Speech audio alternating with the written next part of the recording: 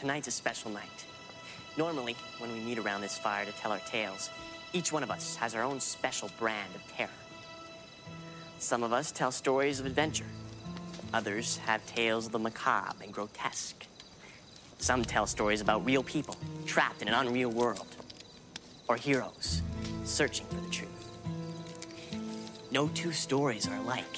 That's because no two of us are alike. That's why two of us are telling the story tonight. You're kidding. Why? Because it's so major. It needs the best of both of us. It's got magic And mayhem. It's about an evil power so strong that it survived for centuries, waiting to rise up and spread its terror. Excellent. What are we waiting for?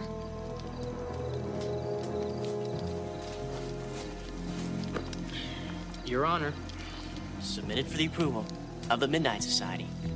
We call this story The Tale of Cutter's Treasure. Welcome back, everyone. Before we jump in, I realized that in recording, our guest and I were so excited to get started that we didn't sum up the series. So today, we're taking a deep dive into the files of Are You Afraid of the Dark? A show that premiered in the early 90s on Nickelodeon that would bring tales of terror, fright, heroes, villains, the macabre, and the missing to Saturday evening programming centered for older children and teenagers. It was truly terrifying in many ways and set forth many of us on a path, or many people on a path towards a love of horror, the macabre, and true crime. The show ran in its initial run for 5 seasons and then was revived again in 1999 for 2 seasons. And then recently, with the emergence of Paramount Plus, 2 new movies premiered where it centers around the newest version of the Midnight Society, though in a more dramatized way. There's always more to deep dive into on YouTube, so I highly recommend you look at that. And now welcome back to the show. Welcome back, serial killers, to another deep dive into the files of Saturday Morning Confidential. You all asked for more 90s inspired nostalgia. I couldn't think of a better place to go for 90s nostalgia than Nickelodeon. So we're doing Are You Afraid of the Dark today? And I couldn't think of anyone better to have on the show with me than author, podcaster, Disney dad, one of my favorite people, Pat Edwards. Pat, welcome back to the show. Hey. Good morning. Good morning to you. Good morning to you, Maddie, and to everyone else. Good whatever time of the day it is for you listening. So if for some reason anyone doesn't know who you are, could you just fill them in a little bit? Who you are, what you do, how they might know your voice? For sure. All right. So I am, I guess, a writer first and foremost, because that is where income comes from. Can you believe it? I'm not paying my mortgage with podcasting. What? We're not in PR? What? But so I'm a writer. I have a couple major things there. I've got an ongoing science fiction comedy novel series called Space Tripping. And we are recording this exactly 1 week before the release of the sequel, Space Tripping 2, The Chaser. And so whenever this comes out, you can either still pre-order it, or you can order it. We'll do a plug at the end, but if you just go to thepatedwards.com, it's my website. It's got all the links there to it. If you like drunken sci-fi shenanigans with some ne'er-do-wells who keep getting into wacky misadventures, that's the Space Tripping series. And then I also write professionally for some independent gaming publications. When I say gaming, like TTRPGs, like Ye Old Dungeons and or Dragons.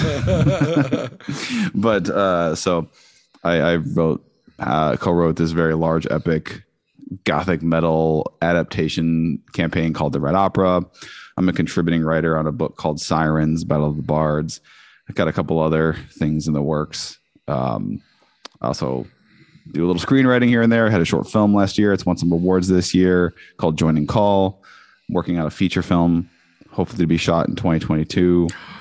So those are the writing things. And then, yeah, I love the podcast. I love to stream. I love talking and chatting with people. I'm a very social creature. So I'd say that probably, I don't know, maybe the main one we call it is on this same network called Let's Rewatch, where myself and 3 other wonderful human beings, it's a little bit different format than, there's a lot of content review, analyze show and movie podcasts. Our little twist is that every episode's about a movie, and it's broken into two halves. And in the first half, we have not watched the movie yet. And so we talk about it for a little bit, have some conjecture, throw out some wild predictions, and then go all watch it, and then immediately come back on minutes after having finished the movie to talk about whether or not it held up or were our predictions, off base or accurate. And then I also do a D&D streaming show on Geekly Inc. on the Geekly Inc. Twitch channel every Thursday at 2 p.m. Eastern with a bunch of very delightful human beings. So we love it. We love to see it. Yeah, I love Let's Rewatch. I was a fan before I met you guys. But yeah, no, I love it because it's such a guttural emotional response always, especially recently, like with pandemic. I always love Ash's outbursts for you. Cause Pat always brings a hot take, but it's a wonderful time. I highly recommend anyone who hasn't for some reason gone to listen, because you've been on this show several times. Ash has been on, Brett and Sam will be on, but yeah, I highly recommend anyone go watch, Jesus Christ, go listen and watch your streams during the week. So I reached out, Pat, to you and was like, let's do something spooky because I'm doing spooky things. Mm-hmm. And through a series of unfortunate and, fortunate events, we were able to do this. And I thought it was actually interesting because you said you have a very specific memory of Are You Afraid of the Dark premiering and kind of the creation of Snick. And it is, 92, we're talking peak Nickelodeon. It had been 2 years since the like network as we knew it really founded itself with shows like Rugrats and things. But why don't you tell us a little bit about that kind of first impression of the show, kind of how it seared in your brain and how it stuck with you. For sure. Yeah, that's one of those I feel like my memory is not great, honestly. I have 3 small children, and that just shatters your memory. But I very much vividly remember the airing of the first episode. You said a word that some listeners may be like, "What did he trip over another word he was trying to say?" Snick. Snick. Yes. Snick. So Snick, everyone was. So Nickelodeon, of course, they really had the 90s. I know like Disney it seems is like the top of the heap for children's entertainment, and they have obviously just taken over and blown up and are now the monolithic demigods of that world. But they've had their ups and downs, and the 90s, I would say, really Nickelodeon, I feel like, really had children's entertainment brand on lock as the place where you watched all your shows. And so, yeah, like you said, you mentioned Rugrats. So there were a lot of for kids, for smaller children, kids. And then they had this thing where they were going to do, it was Saturday. So Snick, Saturday, Nick. It was a Saturday night evening block of shows, or like 4. I think I remember the original 4 too, because there's been some evolution, or there was over the years, of like, these are still for kids, but maybe slightly older kids. I was it was 92 when it premiered, so I was 8 at the end. So I was born in 84. And it was like, so we're going to do these shows that are still for children, but slightly older children, that 8 to 10, 8 to 12 range. And I think, okay, the original 4 I want to say were Roundhouse. Mm-hmm. Do you remember that? It was like, it was a weird like sketch show in like a weird stage in the middle of a room. Mm-hmm. Did it have a live audience, I think? And then I believe Ren and Stimpy. Yes, that was the second one. Okay. Yes. And then, I'm going to say a show that everyone knows. And I don't know if this is one of the OG 4. Was All That one of the original? It was not, but it added very quickly. No, you are correct. So Snick debuted Saturday, August 15th of 1992, with a pair of Disney favorites that are not Disney. I'm sorry, Nickelodeon favorites that already existed, which was Clarissa Explains It All. Okay, that was the other one in my head. I was like, is it All That or Clarissa? Is it All That? I was like, Ren and Stimpy. Damn it. And then they added Roadhouse, and then it ended with Are You Afraid of the Dark? Yep. And now All That would go on to be part of this, along with like Pete and Pete, Secret World of Alex Mack, which is one of my favorite, Space Cases, which is another one that we were almost going to do for this, Adventures of Pete and Pete, those kinds of shows, because it did rotate, because Snick was always on the air, but the shows that they were showing weren't always on the air. So they, you know, and then they would go on to add Kenan and Kel, Mystery Files of Shelby Woo, Kablam, Journey of Alan Strange, a lot of Angry Beavers, and then, you know, continue on into later, The Amanda Show, Rugrats, Eddie McDowd, No One Knows Best, Caitlin's Way. So Brothers Garcia. So things that not as well known, and then eventually SpongeBob would add to Snick in 2001. So that first night, you know, it's funny. My actual gut was Clarissa, and then I went against my gut, and I said all that, and I was, damn it. Still, that's gonna bother me the rest of the day that I didn't nail that. So I remember being at my cousin's house, and for some reason, you know, it was something we were all aware of. Like, we're gonna watch these shows, and there's this, so we were all sitting on the couch at my aunt and uncle's house, and with this pair of cousins I have that are similar in age as me, and watched them all. And then I remember that it's not one of the episodes we're going to take a deeper dive on, but the first episode was the one with the Phantom Cab, I believe. And I wanted to go back and watch it. I didn't have time before our recording here, but I feel like my memory of it was overall kind of a meh episode, except for the one moment where 8-year-old me jumped out of his skin when the Kevy's head whips around, and he tells this whole story about like an accident of a driver and like what happened, and he whips around and he's like, I died. I just remember just being shook as a young lad, like, oh, like that moment got me. Like, really, they got me. I was like, dang it. But I love that show, and I'm not the biggest horror fan or scary stuff fan. I do enjoy a select few, but I really liked for the original run. I really Are You Afraid of the Dark was so good. And what's funny, when we were looking at episodes to talk about on this show, and then we picked the ones we did, you know what was great about the original run? It was pretty consistent, because if you look at lists of the top, you know, people rank them either as just best, whatever that means, or most scary, which is a little more defined. It is spread out like over. It's not like heavily concentrated where it's like all in the first 2 seasons and then it falls off hard. It's pretty balanced as far as over the original, whatever, 5-6 season run or something, as far as where those like most popular episodes come from. No, I agree with you. And it's one of those, especially if you could tell the later in the series they were pulling in some larger names. One of my episodes I'm going to talk about has Ryan Gosling and Gilbert Gottfried in it, which, you know, for 1994 was, you know, Ryan Gosling had come out of Mickey Mouse Club already, and Gilbert Gottfried was, you know, already massively popular in his own career as a comedian.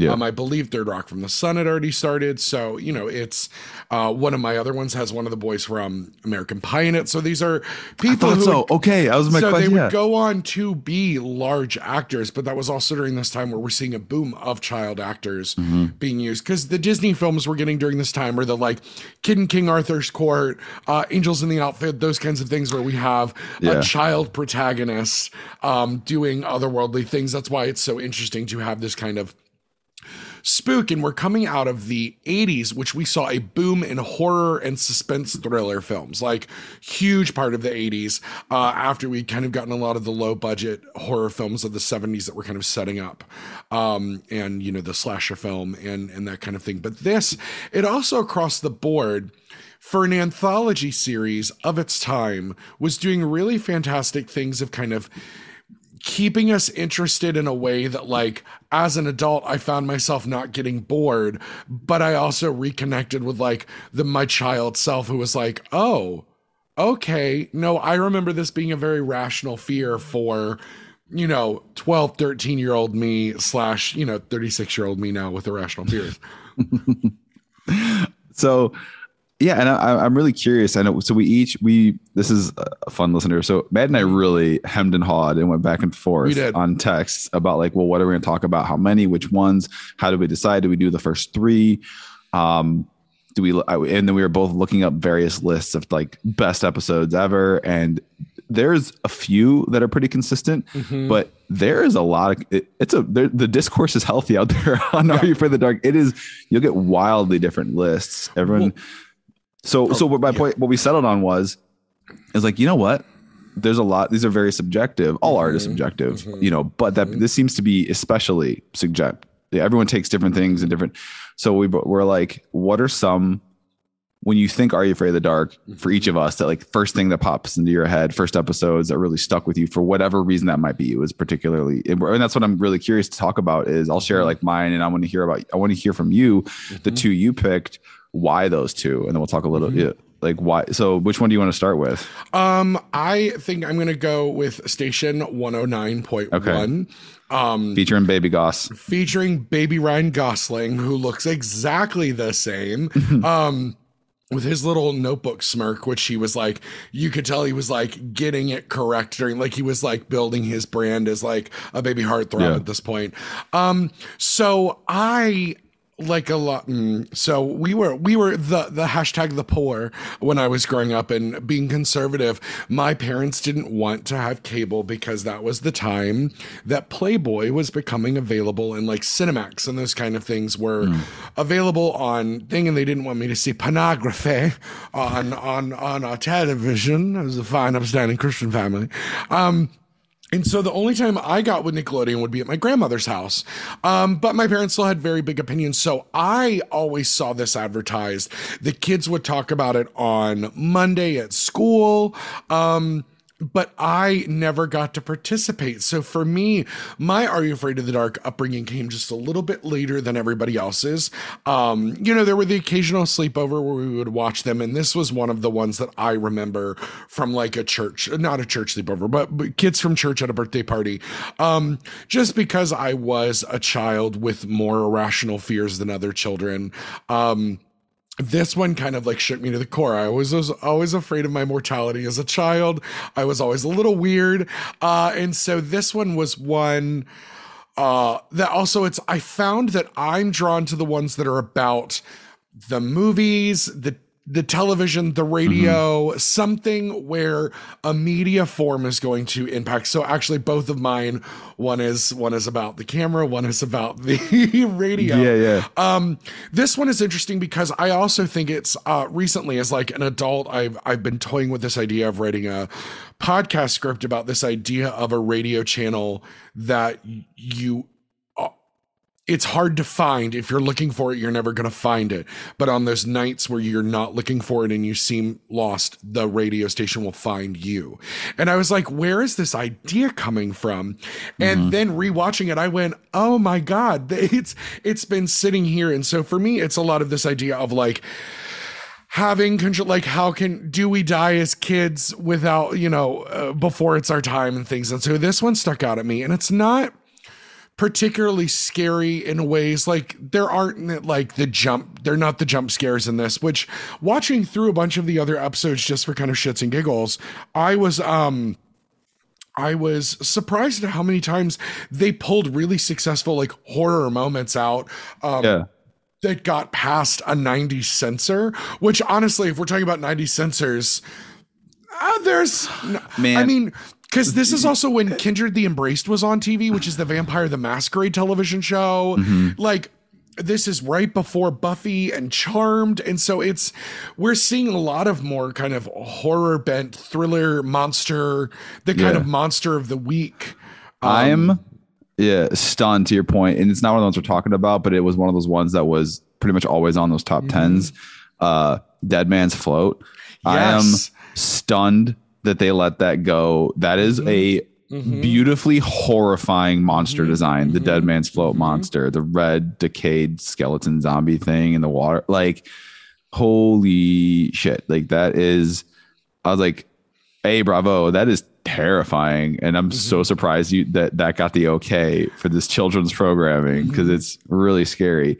So 109, just in case anyone hasn't watched it, the like 30-second probably like plot. I know I'm a writer, right? So the narrative do it. There's two brothers. You got Baby Goss, who's the big brother, and his little brother.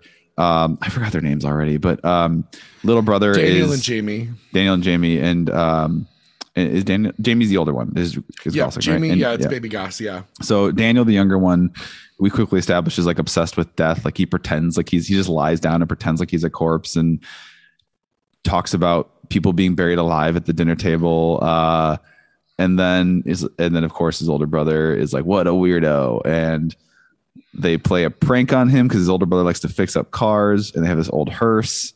And they like lock him in there, or no, they jump it and turn it on. Yeah, they jump it while he's in, and and the radio turns on. But then that's suddenly when the brother's messing in the front seat. The car turns off, and you watch the dial slip across, and 109.1 starts playing. Yep, and then it's just a weird. I was gonna say I had to look up what was the name of that. It's like someone doing a James Mason impression. Of like come home or something. Are you trying to find the way home? Trying to find the way home. And then not to like go through super plot, but basically, he finds where the station is, and it's like the waiting room to the afterlife apparently, and he accidentally gets tagged as Daniel as being dead, and like his spirit's going to pass over at some point, which was really funny because it's very, it's this weird combination of like DMV, but it's also a radio station. And then all of a sudden you have those out of nowhere, you have those very discordant Dementors. Yeah, the Dementors, and then that very metal door with all like the runes on it. Like that doesn't fit. Yeah, you could tell that someone was like, you know what movie I love? Beetlejuice. Like they're very Beetlejuice moments with comedy, which is, I think it's smart having, and then the guy that's running this like station. I mean, it's literally kind of a bus stop on the way to crossover. Because the whole point is if your spirit doesn't automatically cross over, you're wandering around. And so you've got a lot of these like well-dressed 90s old people who are just dead wandering around. And Gilbert Gottfried's the one greeting them. I don't know which one is worse, being dead and being lost or having to do with Gilbert Gottfried. I enjoy Gilbert Gottfried as exasperated office drone. Me too. He did it. It was in one of the Beverly Hills Cops. He did something similar. I think maybe the second one. Is just beleaguered, too busy, kind of a dick to everyone he talks to. Office. Well, and it's funny because you're led to believe. So it's one of those that if you leave an unfulfilled life, you have to do something, to go on to the afterlife, or your afterlife's going to be rough. And it's funny because he's like, kid, this can't be that bad. I worked at the DMV. And you're like, oh, so the DMV people are the worst people. Okay, good to know. And so they tie in a lot of really great humor. Now this set was used almost immediately after in another episode. They reused this exact same set. Really? Which you might as well. And, very similar feeling. But I will say something as a designer, the lighting designers really did a great job through all of the episodes to capture these moments of fear in very bright spaces. Because you could tell that, like, we're going to talk about one of yours, Ghastly Grinner. It's very bright. Every scene is very bright and sunny. Broad daylight. It's not at night at all. But they do a lot of these great moments of finding like ways to give us craggy shadows and things. And like, young Daniel in the radio station, they found a lot of these moments where he's fully surrounded by light, but he's encased in shadow, and he has these really nice moments where they were able to kind of create suspense, even though we all can logically tell where it's going to go. Though I did love the use of a snap bracelet as the way to turn you into a ghost. That was the props department. That's probably a use prop of a props person was like, I took this from my fucking kid because they can't have it at school. I mean, they were just all the rage at that point. They were all there. Yeah, absolutely. And so this is one where I was glad I revisited it. It really, like, it's always a question of, does it hold up? I will say all of these scripts, even the best ones, are thin. They are transparent. They are, meant for a mostly cast of teenagers with the occasional bumbling adult. I mean, they're short. The episode is 24 minutes. Yeah. The episode is 24 minutes. And I don't know, like a fifth of that is given over to the Midnight Society at the beginning and the end, bookending it. So you literally have like 19 minutes to do a narrative arc, Yeah. maybe less. And a narrative arc that's supposed to stick with you in ways that are kind of scary. Yeah. And something we didn't talk about at the beginning, the Midnight Society kids, I forgot, rotated out. And of course, they're adding new ones. Yeah. And, you know, some leave as we go through the series. But I always, maybe it's now as an adult I'm thinking about it, I thought it was really interesting that they make a point to always say these are kids that would have never fit in with each other outside of the Midnight Society. And they would never be friends kind of publicly outside of this. And like the kind of Harold Ramos looking young guy that runs with the glasses, like he looks just like Harold Ramos. And maybe it's just because I just saw Ghostbusters Afterlife, but like he's got that thing. And you've got the rough chick, you've got the Joe from Facts of Life, you've got the popular girl, you've got the rough non-white kid. Like, you know, it's the thing that, but I thought it was really interesting that like you've got this thing that kind of bonds them together, which I want to talk about at the end of kind of how we're connecting this, because we're seeing such a giant connection to adults, especially in our age group, of true crime and like cryptids and murder mysteries and things that like is like this franchise that we're all, not franchise, but this like media form we're all running to as like adults, because it's, I don't know whether it's a control over our world and those things, but I see a lot of those moments of they were trying to craft these stories that were interesting to children, but you know, the moms and dads were going to be there watching as well, especially because this is, the beginning of like helicopter parents and things. So, you know, the parents would be watching these along with the kids in a lot of situations. And so they had to dance that line of, you know, it's acceptable, but it's still scary, but it's not as scary as like the Killer Santa Claus movie that came out in 1991. Those, you know, those kinds of things. Pat, question for you, because this wasn't one that you brought. Was there anything story-wise in this that you would have like tweaked or tightened or maybe changed? Oh, that's a good question. They could have still made it suspenseful, but maybe because this one's whimsical in a funny way, and at no point that I actually feel doom at any point. Like it's very bright and sunny. If you want it to be more, it's one of those things. It's a very interesting choice to have it be Gilbert Gottfried, because he's not menacing. He's just like loud and bombastic and just, I can't be bothered. Sorry. Like, and I don't know, maybe the real villain is the banality of bureaucracy. Yeah. The uncaring for like, because if he'd taken a minute to just double check his work, he would have seen he was about to send a living child to the afterlife. But no, I'm trying to think. It was just interesting. It was just kind of it was interesting how, so there's what it was just the one thing I don't know, it was just weird to me was the whole difference of like you have this one aesthetic and then you have, like you said, the Dementors, the creatures or the Nazgul, like from Lord of the Rings. Yes, so it was like, very much, yeah, that just appear out of nowhere and grab people, and it almost looks silly. It's like you just threw cloaks over people, and I think, and then you have this weird gothic door. I think it would have actually been more eerie if it'd been like office droney types that were super impassive, like had no emotion on their faces and just like dead eyes. And they were wearing suits, or you know, and then they carried you off. That would almost be more terrifying to me.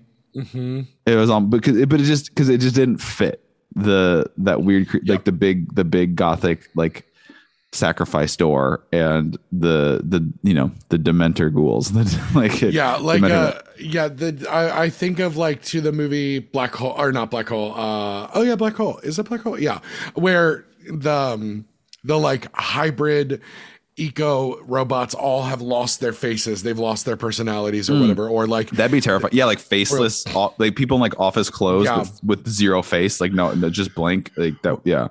I mean, maybe it's just because I'm doing a lot of cryptid research right now for another podcast project, but there is one particular, and it's based off also because I've been rewatching Buffy currently, and the episode Hush, which has the characters the Gentlemen, which are those big smiling all white bald faces, are based on a cryptid called Enid Glass, and which is this like smiling man, this idea of the smiling man that's too tall, terrifying. Bald, almost something like that, of this kind of they're smiling through the afterlife because they have no other reason, and whether they float or do not, I agree with you that I think if they had been like kind of amassed upon him. Something else for me is I almost wish that because Jamie had played the prank on Daniel, that Daniel had to save the day and Jamie was the one that got turned into a ghost. Yes. But I wish, because for me, I think from the beginning, Daniel should have found 109.1 before the episode started. And that's what kicked off his kind of connection to. He'd been listening to it and he's listening. And it's something about like, it's only the dead are supposed to know it. And then if it had, I thought it would have been interesting that if like Jamie, when he put because I thought what was going to happen, because I had forgotten, was that Jamie, that it like shocked his brother when he puts the charging cables onto the battery. Also, because I don't know much about cars, but I'm not sure that's how you're supposed to start a Ford box hearse is with a modern jumper cable and battery. But I think it would have been, because like Daniel already is like a touch weird, and so the fact that like Daniel would have had to save his brother, who, you know, maybe Jamie's like has to leave his body, but his body is just like in a coma, and it's one of those things that like if the spirit had been thrown into the hell pit before his body died, it would have made his body die. And maybe that's a little heightened for a kid's show, but I feel like I think Jamie being the like hot white savior, like blonde brother savior, is kind of anticlimactic for this episode for that reason. Even because like Daniel's trying to save himself and he just can't, because the character Roy won't listen. So it's one of those things that I think if they had switched those places, also it would have maybe given them a reason to not have bumbling parents, because they have like the useless 90s parents are in this in like such a way that the mom is just so flabbergasted. Also, I always, maybe this is just being a theater person, but anytime you can tell they're using practical food effects, I go, oh, that poor prop department. Also, this poor actors.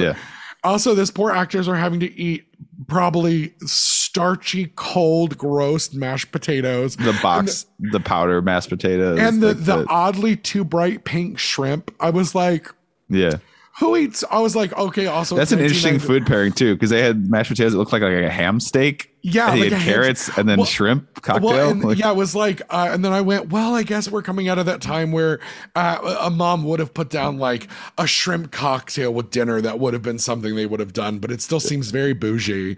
But again, and it's interesting because this is in their final season of the original run, which is season 5. Episode 3. Now, Pat, something that I found interesting looking through, not every episode is on Paramount Plus, and I can't figure out why. Some of them are still on the Nickelodeon only Viacom add-on, and they haven't transitioned in, but like also the 1999 and the 2000 series, those 2 seasons are not available anywhere for free.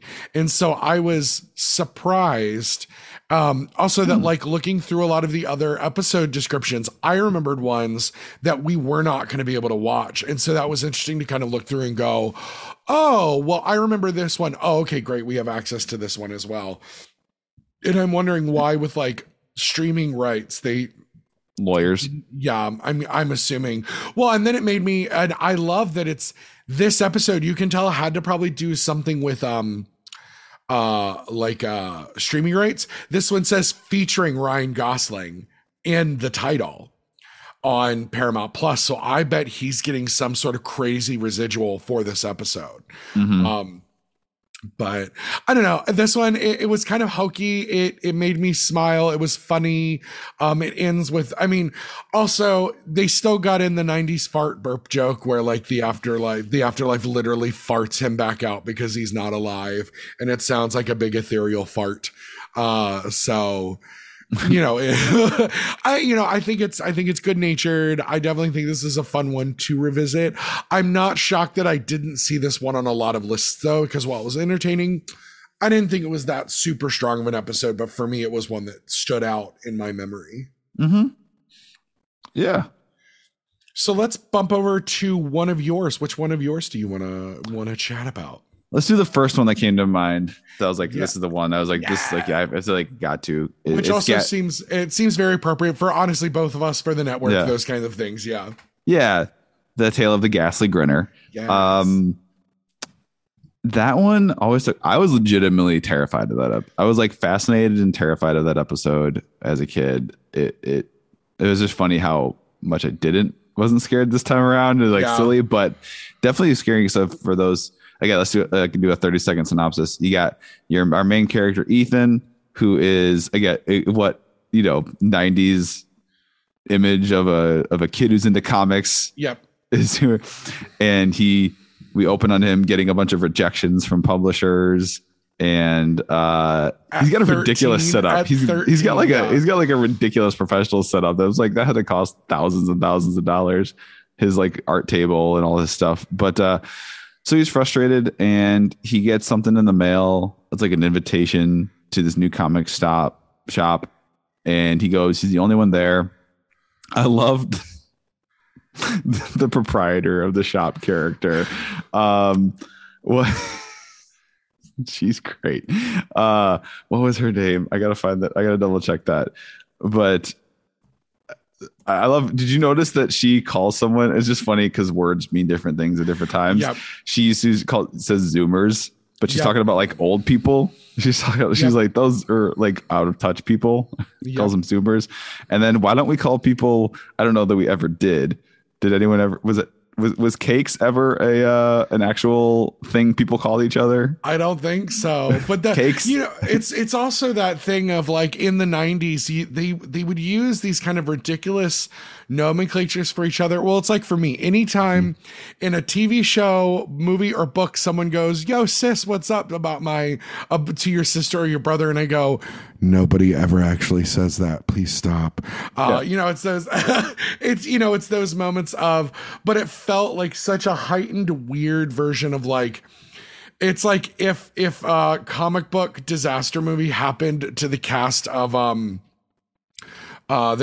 Empire Records was kind of what this felt like, and I was completely on board for it. Frankie, her name's Frankie, by the way. Also because she's one, you don't expect in the 90s to see this like badass, young looking, undercutted blonde woman running a comic book shop featuring cutouts of Rob Liefeld art. But I mean, also it is the 90s, so Rob Liefeld art is everywhere.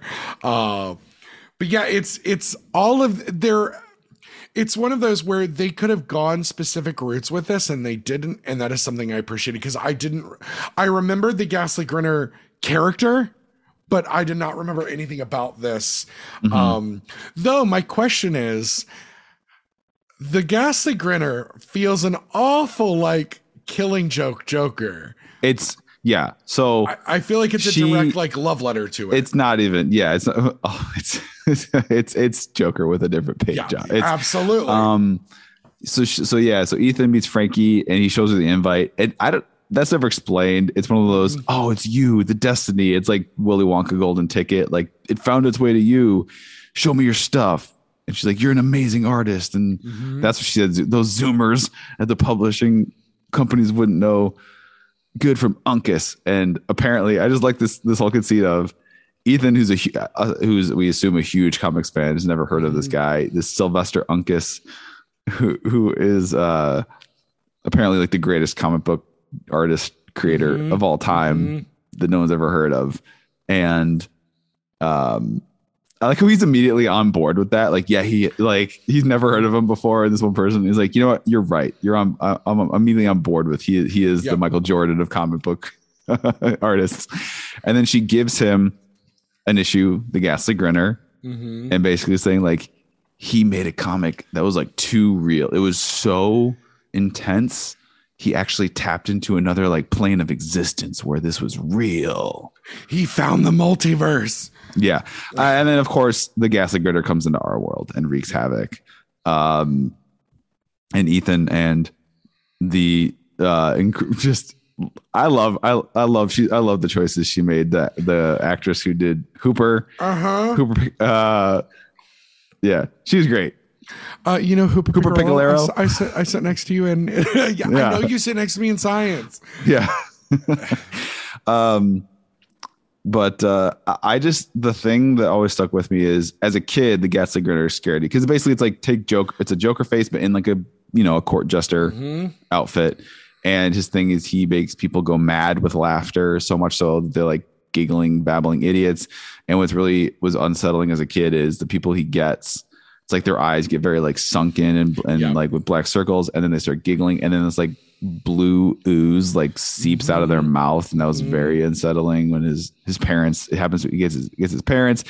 The one part that still to this day I was like, you know what, that's still actually really unsettling, is the bus scene where the bus fucked me up. I was sitting here going, oh, like I wasn't shocked that like the bus driver was ooey gooey, but then like when the head spun around, head spin will always get you. The head spin will always get you. Oh, like it wasn't as scary, but I was legitimately unsettled. Yeah. I was uncomfortable. I was wigging out, and so I was like, oh, okay, they're doing a good job here. And there were like 3 beats in that sequence that were like, this is unsettling. The head spin to reveal that the bus driver's been he got grinned. He got grinned. He got grinned. And then he takes off and he's laughing. And there's like a shot from like outside, and he's like doing this like happy, energetic like bounce up and down on the seat as he's like driving them to their death, like trying to like crash the bus and kill them. It's just this weird. It's like that clash of like, this is a horrific thing and you're going to kill us, but you like have this big, you're like happy about it. Like it's the same juxtaposition of like someone playing a goofy, bubbly, silly song as they torture somebody. And you know what I mean? Like it's that type of thing. And then of course, when the bus does crash and they get off, there's that lingering shot of him like bent over at a weird angle with like stuff dripping out his mouth, and he's kind of like twitching and still giggling slightly. It's like, that's unsettling. And you're like, is he dead? And like the goo is just keeping him alive. What's happening? I mean, and then the shitty teacher got his own and got fucked, and I was like, good for you. But yeah, no, this one, I enjoyed kind of every beat of this.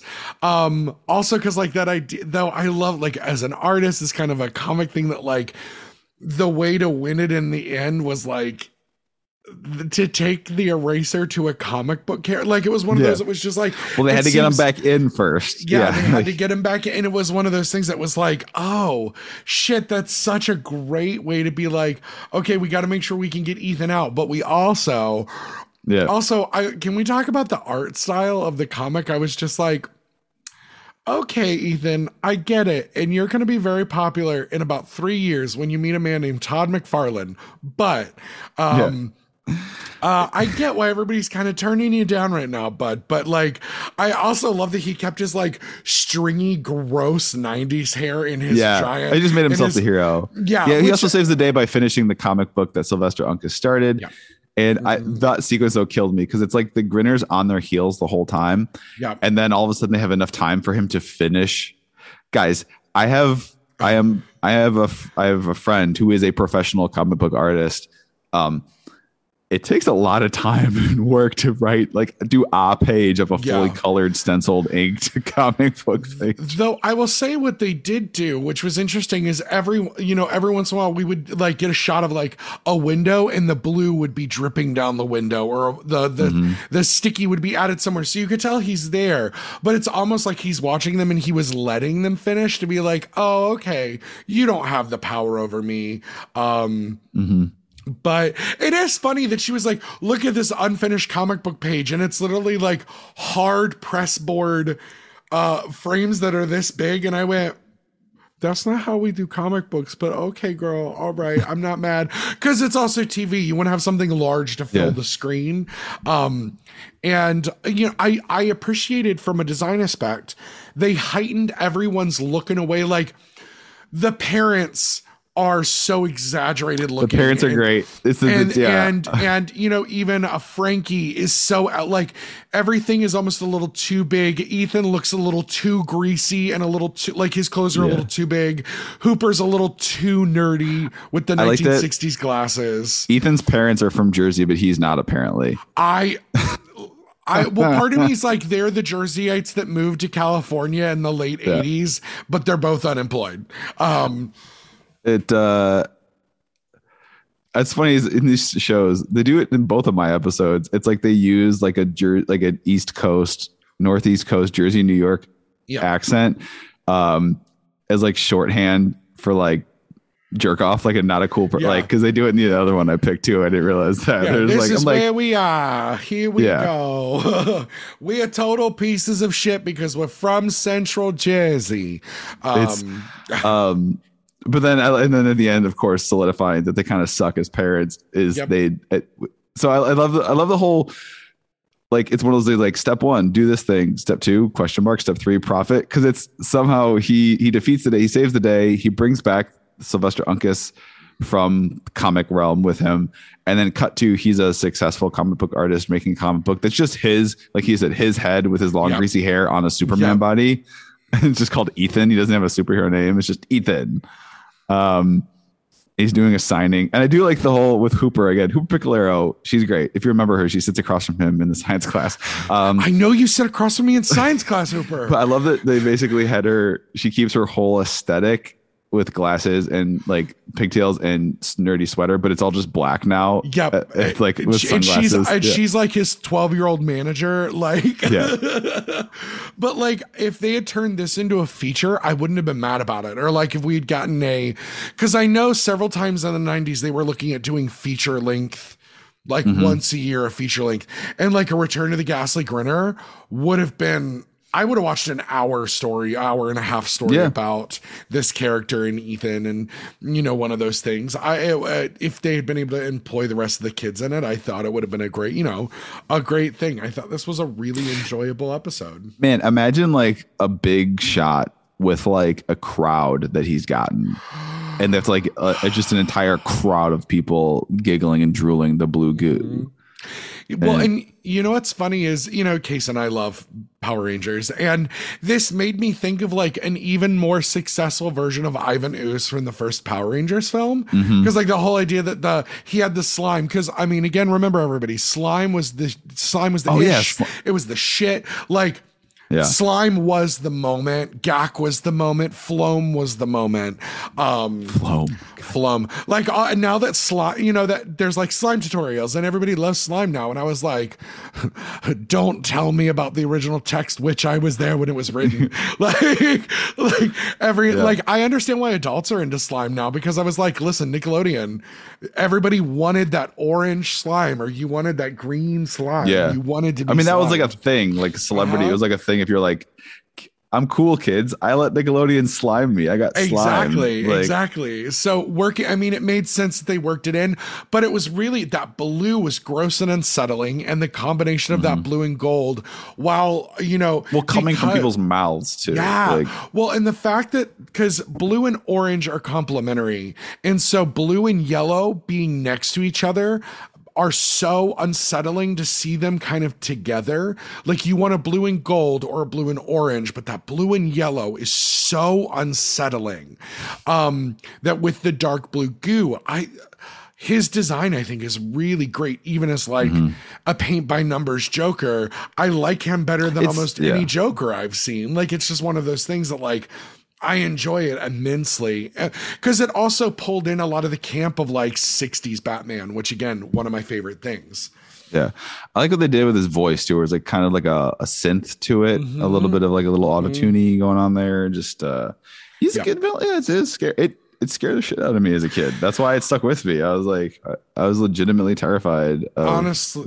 Honestly, if we get one more of the new Are You Afraid of the Dark movies, I would love it if he made an appearance. Or if we got, I would love, I'll save this for the end. Remind me to go back. I'll save it for the end. But yeah, I'm so glad you brought this one, because I will say this one was one of the few episodes that showed up on every single list. Almost like showed up on almost every single list. And I totally get why. And it's super scary. I think like for a kid watching this at like 9 p.m. and then going to bed, it's super scary. So Yeah. I think brava. I definitely think this is one, if someone wants to revisit or watch Are You Afraid of the Dark for the first time, I think this is one of the good episodes to watch. Yeah, you should check it out, Cakes. Cakes. Start calling people Cakes.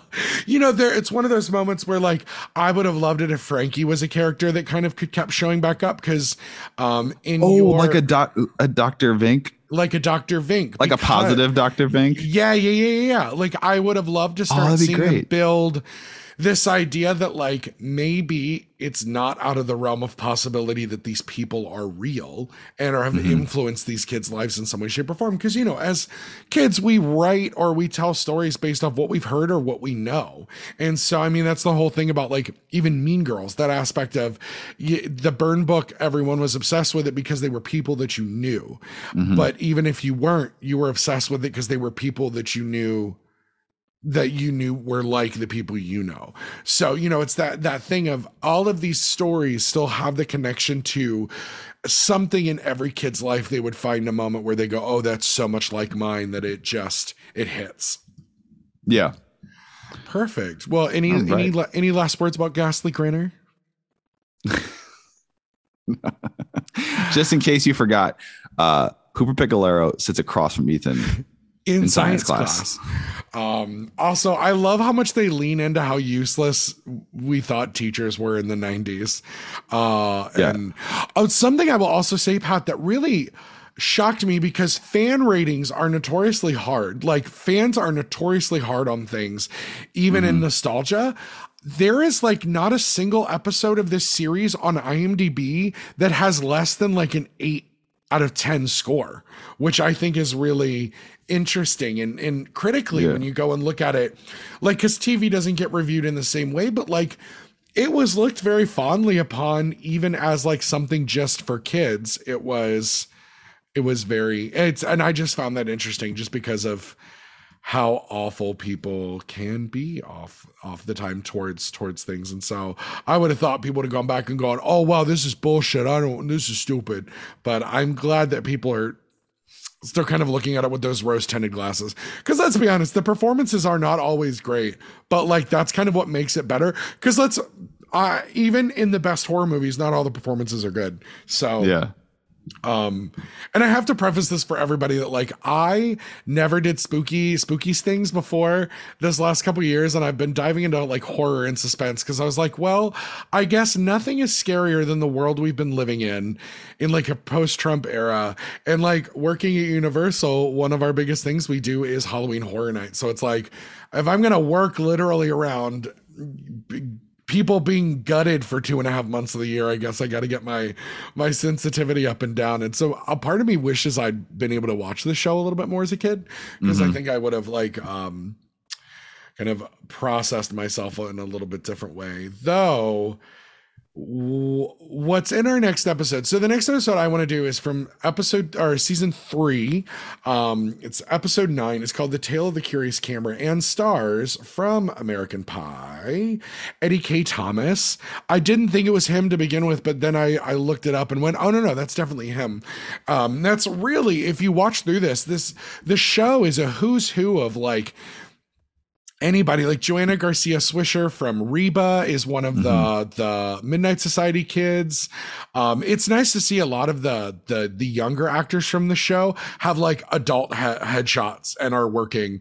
Well, Amos, who voiced Ethan or played Ethan in the last episode, has a huge career. He was Arnold and Magic School Bus. He's a huge voice actor, and he had a very recognizable, like, 90s recognizable face. And he, Nickelodeon loved him because he was in Goosebumps, which I don't think was on Nickelodeon, but he was also on, like, he did Tales of the Crypt. He did another one of the like Nickelodeon kid shows as well. But, like, it's nice to see that, like, still working, like, still doing the things. He's a voice actor mainly now, and was on the new Magic School Bus as well. But I always find that, like, fun and interesting to see. So in this one, which is The Tale of the Curious Camera, the nerd I think his name is Matt, which hit very close to home. Goes for school picture day, which is for most people was a torturous, awful day, or so we're told to believe. Because like I can't remember a 90s or 2000 show that didn't have an episode about like a school picture day. You know, bullies are bullies. The athletes get him covered in ketchup, and the sleazy camera photographer for picture day seems to take pity on him. And but when Matt gets his pictures back, there's no one sitting in his seat. And so he goes to seek out the photographer, where he is given this antique camera, which is kind of, I tried to look up that like model if it was real. It was a camera that was made, but it was wildly unsuccessful in how it worked. So we're talking like 1920s Polaroid style kind of thing. Sorry, you were going to say something about the camera. Oh, I just like, he's kind of Calhoun is actually, he's like the villain. I think he's a kind of a shithead. He absolutely is. He acts like he's doing the kid a favor. Like, I'll give you a camera. Like, also, I like how he just agrees. Like he's upset. My mom paid for pictures, like pictures, but I come home with this old camera, and she's going to be happy. Like, I don't yeah, absolutely. And so we realize that the camera takes pictures of things, but then something bad happens to whatever it's taking a picture of. And they're trying to figure it out. And there's this little icon in the background of the pictures. If you look closely, find out there's a gremlin trapped in the camera. The gremlin jumps around into new technology, and then seemingly they win the day by making it gets put in a camcorder, and then it photographs itself. It's a long story. But it's not a long story. It's a very unclear story. I forget. It's crazy. I know we talked about earlier how fast these episodes have to be, but how much it jumps into immediately. Yes. He gets the camera and it immediately starts going off on its own. I thought there'd be a little bit more of a slow build, but immediately starts going off on its own, taking pictures left and right of things. And he picks up right away, like, oh, this can cause bad stuff to happen. If anything, it takes a picture too. Which it's not a bad thing, you know, because we all want the shitty bully to have bad things happen, you know, to happen to him. But then it's like, oh no, it took a picture of mom and dad. Whatever's gonna happen. Oh no, oh no. And you know, so it's him and Amy, the other girl in the episode with him, and but we find out that Calhoun purposely gave him the camera because Calhoun had been cursed with the camera. So I kind of like that scene where he goes back to him and he's instantly a jet setting, like the high fashion photographer. The flip phone with the like kimono jacket, but it's the big shoulders overcoat and the scarf. And of course he's got a flight to Milan to catch. Of course. And you know, so Matt has to set up, and they set up with a camcorder, and then the gremlin jumps at the camcorder. But then they're able to, you know, save the day. Or do they? This one does what a lot of the episodes does, which is what Goosebumps did as well, which was you think they've won, but then in that last millisecond, you're like, oh no, it's going to come back. And I will say the little icon of the gremlin, though this is, I think, a really kind of fun storytelling where you end up seeing this like sticker stamp icon of what the gremlin is supposed to be, but we don't ever actually see it because it is this like kind of metaphysical thing that can go between technology. And it's almost a stronger choice in a monster movie to never show us the monster, because it was like in Stranger Things, until we saw the Demogorgon, it was crazy. And so it was like the fact that in like the third season, we saw the Mind Flayer so early, it was like, oh, okay. But in this, you know, and again, in 24 minutes, they've got to figure out how to solve this. But I always thought it was, again, things that are bonded to technology, because there was another camera episode from the first season that I was thinking about doing, which took people's souls if they were photographed. And so I remember that one was that was the other one that I was thinking about, but it had a really creepy kid lead in it, which always he makes me very uncomfortable. And so I chose this one because I thought it was that interesting piece of like the the MacGuffin, but it's the haunted MacGuffin that you actually need to get rid of or destroy. And so it's, you know, it's one of those things that I thought this was really fun. It's a very high stakes, low stakes kind of situation. Where it was low stakes until the camera took a picture of his parents. And then they were like, how do we save this? And how do we use the camera to counteract it? And so I thought it was interesting. The performances were fine. I thought the script was fine. I didn't really have any big changes for this, though this is another one that I was like, oh, because, you know, not to spoil, it gets in their computer at the end, which I went, that's a big jump. But I guess if it's the only other bit of technology in the room, that's where it's going to go. I mean, we're talking 1992. It's going to have a long time. It's going to have to just hibernate and chill before it gets a computer model with for the internet, where it could go to and then get to a computer that's got a camera built in or something, because it's not going to be able to do much. I imagine its powers, it needs some kind of light capturing. Yes. And that 92 or 93 model home, whatever, definitely does not, Macintosh definitely does not have a camera of any kind. No. So that made me go, what happens when Eddie has to upload a school project to a giant floppy, you know, 8 giant floppy disks and take it to school, and then the gremlin takes over their entire school, and we see those very first smart boards and all those things of like the technology that we went, my school doesn't have that. And then you're like, never mind, my school doesn't need to have that technology. But you know, this was another one where I went, oh, I would watch another 24 minutes of seeing what else this gremlin did or whatever. But, you know, you could tell they were physically watching, because unlike Goosebumps, they didn't necessarily have source material with this, unless they, you know, pre-internet. So you can't just go Google urban legends. You know, so it was one of those where it was like, I'm sure these writers' rooms were really kind of crazy of being like, okay, what do we write about? Oh, I remember this story a kid told as when I was younger. How do we modernize it? How do we update it?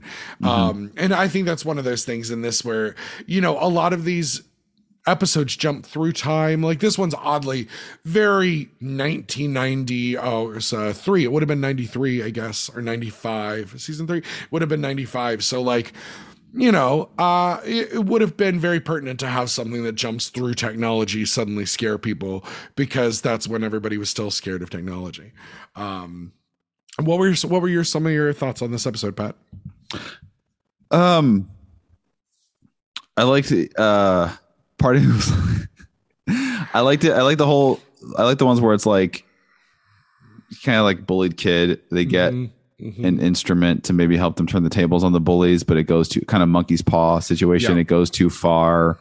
You mentioned Goosebumps. I remember but there's one, it was like a very much a monkey's paw, like kind of be careful what you wish for, where like the bullied girl wished she was the best basketball player on her team, and instead of her getting better, everyone else on the team got like sick and got really bad. And it's like, so, and like, oh no, what have I done? It's gone too far. We got to stop it. You can't get rid of it. Part of me is like, why can't you just throw like a sheet over it? Like, or do what Calhoun did. He put it in a lockbox and like lock this. It's power. Okay.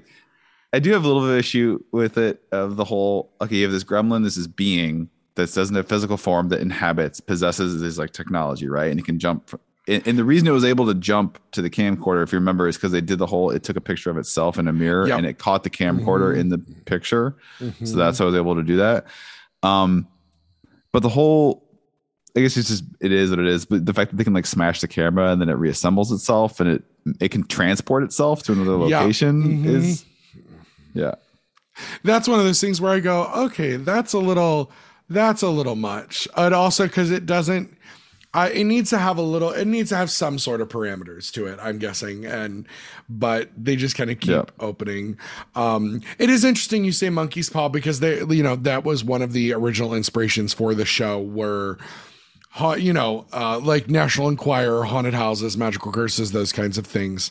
And so they would usually want, their original idea was things that could be filmed in the woods, filmed in abandoned houses, those kinds of things. So was there anything about this plot that you would have tweaked at all?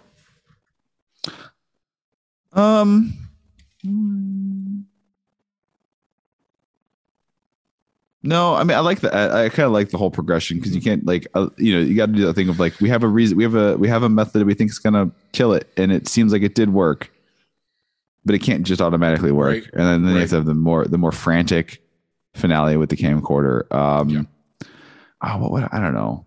I think it would have been interesting if our main character had gotten a little more dark with it before he came back to the light. Yeah, like taking me too. maybe he took a picture. What if he like I'm surprised he didn't take a picture of Calhoun. Like, you motherfucker. Like, you did this to me. Here you go. How about this? Like, make his plane to Milan crash. Like, but then he's a murderer, and that's kind of heavy.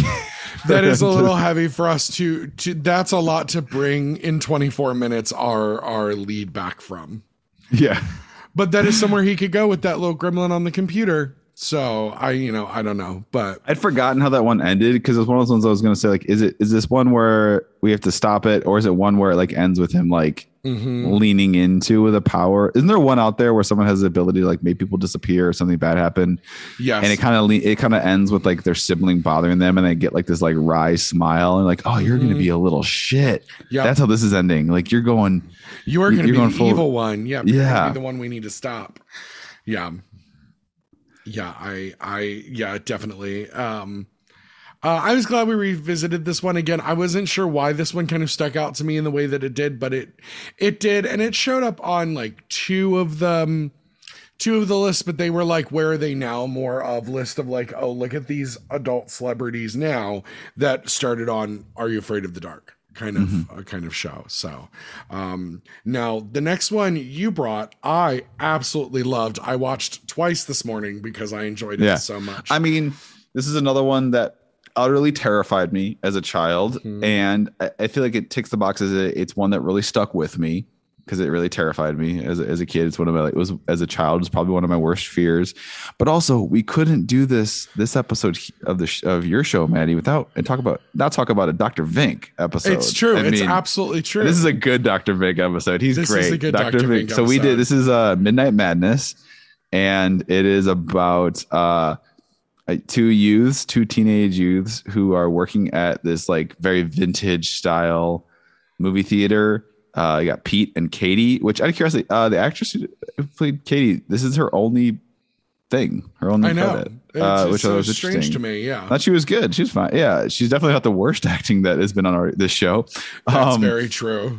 But so basically, it's Pete and Katie, these two teenagers, and then as I alluded to before, the Mr. Kristoff, the manager, who again is putting on he's doing his best Tony Soprano, even though this is before, but as shorthand for like, this guy is kind of shady, which kind of sucks because I'm sure there are a lot of incredibly lovely, delightful people with very thick East Coast accents. Absolutely.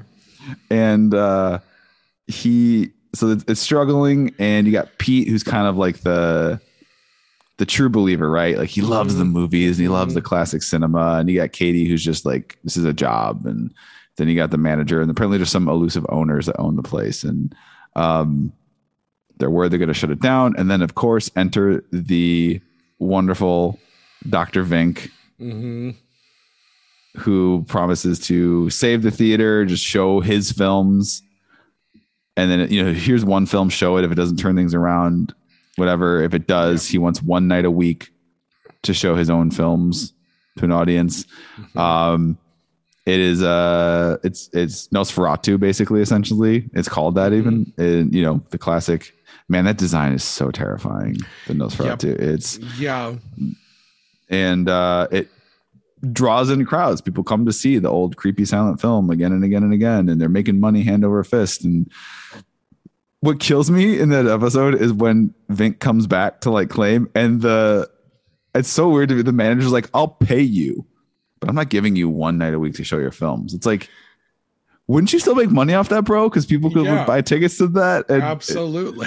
It doesn't make sense that he would be like, yeah, no, I'm happy to, because the manager is very money focused. Like, I won't make money, but he's really willing to pay the guy a cut.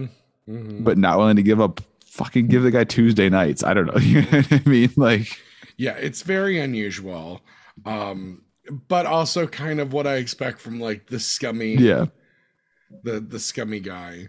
And so, And then that whole, we'll talk, but, and then we don't see him do it, but it's implied he does something to make it happen. Essentially that night when they're locking up, the doors were all locked and the Nosferatu comes. Worst fear for childhood, Pat. The vampire comes out of the movie screen and you're trapped in the theater and you're trapped in the old theater. And it's like a little chase around, a slow chase where you're locking doors, but he's using his vampire telepathy to unlock them and keep slowly coming after you with those really like his teeth freak me out because they look so gnarly and they don't actually look that sharp. I'm like, that would hurt so bad. Like as opposed to like clean cut fangs. It's just really, one of those, again, very terrifying of trapped in a room and he's like looming over you and coming closer. And absolutely. Because he's taller, he's bigger than everybody. He's so pale.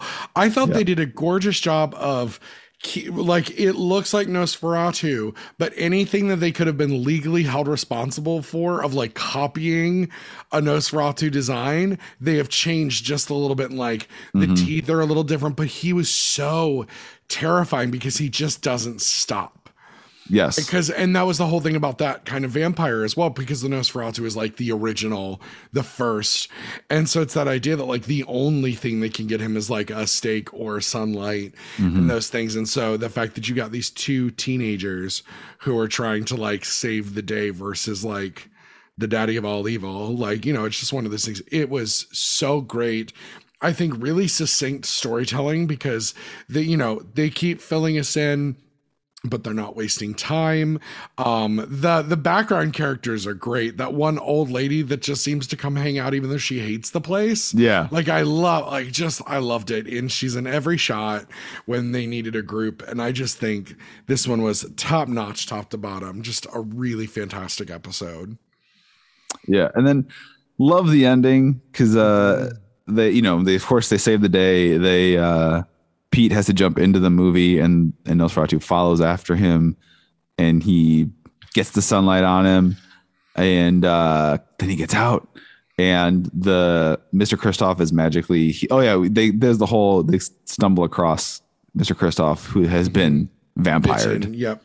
He's been vampired. He's got the two holes in his neck, but he's apparently okay. It's one of those, oh man, I had a crazy dream. And then Vink reappears and he is just having so much fun. The actor, and that actor, he's so over the top. He's such a great character actor. Though what I will say is, he keeps the manager keeps itching his neck, and they never show us his neck when he comes back down. And so the whole idea that Vink buys the theater at the end makes me wonder, well, what if that manager becomes a vampire and then is like Vink's ghoulish assistant? Why are there Jersey vampire? Hey, I'm sucking bloody. Hey, we need you to get juice first. What is this? A positive? You know I'm no negative. Hey, the fuck out of here with your A positive. I'm a positive. I'm gonna bite your fucking neck. No, I don't eat no fucking vegan blood. Only full meat. I want your blood to be like gabagool. I was trying to think of how, like, say gabagool, but talk about like a clot, like it's a clot, like a clot. I love a good clot-gagool. Oh, that's so stupid. I love that. It's minestrone, but the whole instead of tomato based is just blood based, like bits of kidney and bone in it instead of. Oh, sorry for any weak stomachs out there, but this was, and it's really interesting. This is another one where I was like, I would like to see where this story keeps going. There are a few of these where like, I kept watching around, just because there are probably about 50 of the episodes of the 100 available on Paramount Plus. And I kept watching around and, a lot of times they go, okay, that's cute. That was fine. This one was one where I was like, I want to see more. I want to see the baby. Yeah. But Vink, It's odd. He's one of the only characters that we see shows up again, and whether he's Vink each time or what, but Vink keeps changing his story. Obviously, kind of a timeless character who exists outside of the idea of our space and time and realms and those kinds of things. But I think he's always Dr. Vink. He's always Dr. Vink. He shows up in 5 episodes between season 1 and season 4, but does not show up in season 5. So it's also the Phantom Cab, which is the first episode, the Dangerous Soup, and then the Cutter's Treasure part 1 and 2, where he plays the same character each time, which I do think is interesting. And I think probably something where they were toying with this idea of how do we keep someone coming back.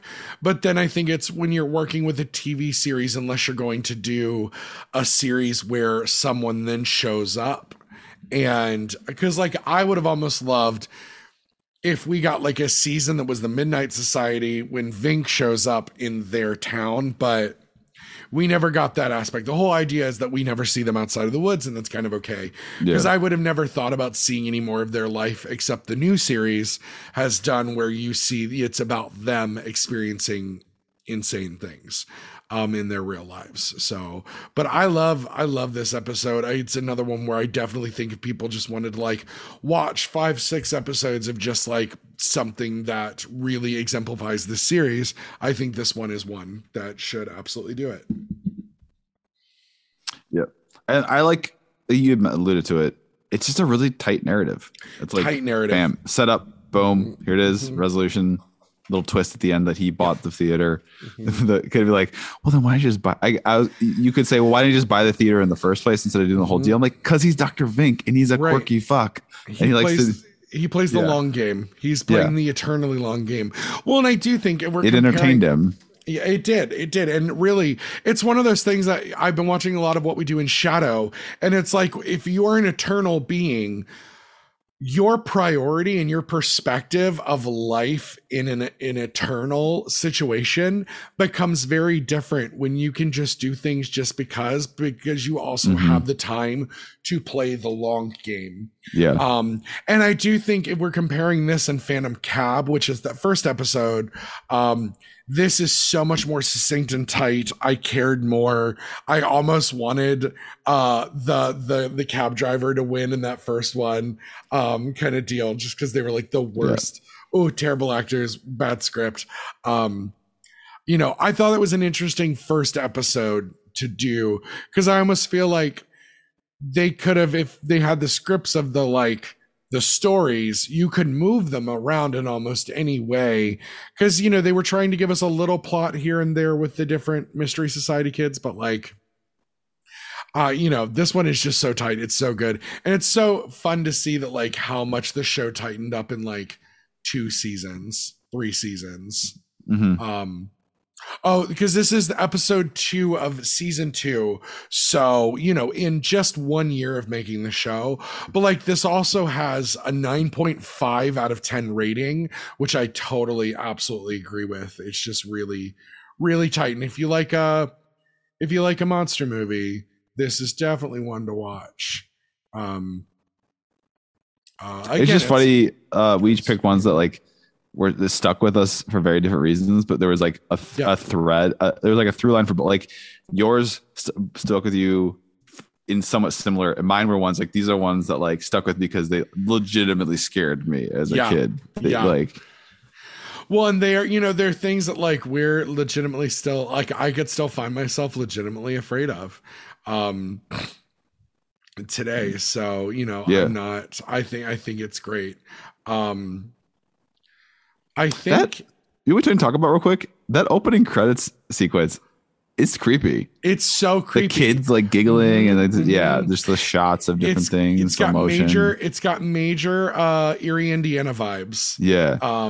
Which, you know, same time. So Pat, during this time, we've got shows like Erie, Indiana, Mysterious Life of Alex Mack, Are You Afraid of the Dark, Goosebumps, even Animorphs when we get up to like 1998 that are playing with this like body horror and like suspenseful things. Why do you think it's, as a storyteller, important or necessary for us to have accessible stories for like children's or like younger versions of like horror and suspense?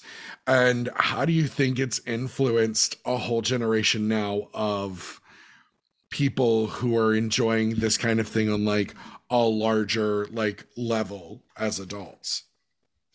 Oh man, that's a big question. As far as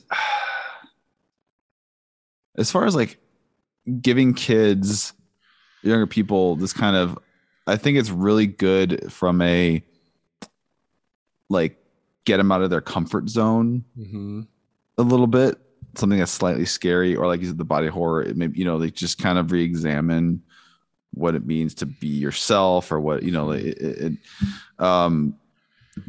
I think it's one of those things where it can inspire inspire growth. When you put people in an uncomfortable situation, kids, and you want to kind of walk that line, right? You don't want to like traumatize kids, but I think a lot of these shows, do a good. I think we're getting better at it with content as far as, 'cause you look at some kids programming, like, no, this is just traumatizing, like freaking like Secret of NIMH type shit, where it's yeah. But then you get better. It's just good. I think it's new situations, unsure situations, foster growth as a person. I always joke with my children, my kids, and it's serious though. I feel like when we haven't been able to travel, obviously for obvious reasons, as much as we'd like to in the last couple of years, but I've always said like a lot of their milestones when they're really young, like to crawling or walking or toddling or speaking, a lot of that I would notice like leaps happening after we take a trip. I don't know. It's just something about like, they always say like travel is one of the best things for just open up our minds, open up our understandings. I think new situations and challenging situations are just so good for us.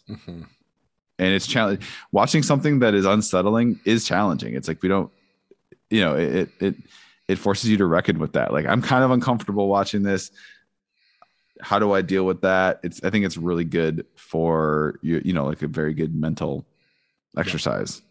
What was the second part of the question? It was about like how do you think shows like this and Goosebumps, and like Goosebumps is a book series, even things like Animorphs, have inspired like generations of like now adults to like be obsessed with horror, but also things like true crime in a way that like we might not have been without, because most of us weren't allowed to sit and watch unsolved mysteries and things, but like this was our version of unsolved mysteries. How do you think this informed kind of the growth into such an obsession with like horror and true crime now? That's a really good question. That's kind of hard for me to answer because I actually personally am a little bit of an outlier. I'm not a big, I'm one of the few people that is an avid podcast maker and listener who does not listen to a true crime podcast on a regular basis. I'm the one. And that being said, I did watch Only Murders in the Building and loved it. But yeah, I think it's definitely inspired us to kind of say we want to do our own version of that. Like, what's our version of that? What is something that is somewhat dangerous and scary, but kind of safe too, and interesting? And then I guess with true crime stuff, you could argue they're trying to also help in a way, like if they can actually help solve a case or take a different angle at it. So it's kind of a blend of, we're fascinated with the stuff that's kind of scary to us, but at the same time, we're also trying to do something positive with it. Yeah. I just feel like, over the last hellscape of the last like 5 years, if there's one of the good things is those of us that are not shitheads. I think I feel more motivated than ever to make sure I am affecting positive change around me and speaking up and not, in just being much more proactive in pushing against the shittiness of our society, because the shittiness has really come out over the last 5 years, and they are pushing hard against us. So we have to push back, and they crawled out from under their rocks, and they got, so I think it's a combination of, we're fascinated by things that scare us, but also we're trying to do it in a positive way. Awesome. I have no idea if that makes sense. I also think it gives people a feel of control over their own lives, especially with like, I was talking with someone the other day about upcoming project that like queer people and women tend to be like the largest partakers of true crime, because I think it somehow gives us agency and control over our own existence when it's still dangerous for us to literally exist outside. I think in those situations, the kind of obsession over true crime helps us also be prepared for those moments where something is inevitably going to happen. But Pat, thank you for coming again on the show today. I wanted to have you on so that people could go and get both Space Trippin', which also has a new version out with extra content, right? Yeah. So if you go to my website, it's the easiest way to do this. If you go to thepatedwards.com, links to everything I'm working on are there. So there are links to both Space Tripping books. So yeah, the first book was originally released a few years ago. I moved to a new publisher, and then we re-released it as an updated version. And I wrote an extra short story that was included in this that you can get. And then the sequel is now, finally coming out. Depending on when you're listening to this, if it's December 9th or after, you can buy it now, or you can pre-order it if it's before. Links to both of those, links to the D&D projects I'm working on, the podcast, the shows I do. Come check me out. I have fun. I'm a lot of fun on Twitter at the Pat Edwards.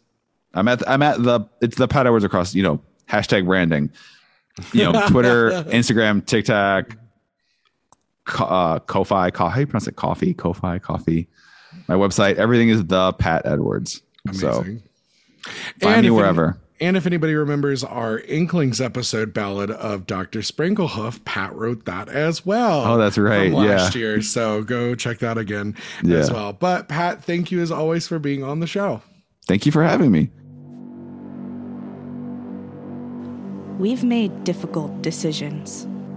And there are still more ahead of us. 2 people aren't enough to save the galaxy. We need the toughest, smartest, deadliest allies. We need you. We need you to join us. And listen to Reignite, a certain point of view podcast about storytelling, love, and Mass Effect. Join us every other Thursday as we fight for the fate of an entire galaxy. You can find us everywhere you get your podcasts. Or at certainpov.com/reignite. We're counting on you. We should go. Thank you all for tuning in, as always, to another deep dive into the files of Saturday Morning Confidential. It was so nice to have Pat on the show. A reminder, if you go over to Patreon and search Dole Whip and Dreams for $2 a month, you can tell us you love what you're doing. We have 5 or 6 new shows that will be coming that are both short-run and long-term shows in 2022, and that money will just help us pay researchers, writers, and help make the team greater. Now join us next time as I take a deep dive into the classic John Carpenter's Halloween. Yes, that's right. We are finally doing Halloween. We'll see you next time for another deep dive into the files of Saturday Morning Confidential. CPOV. CertainPOV.com.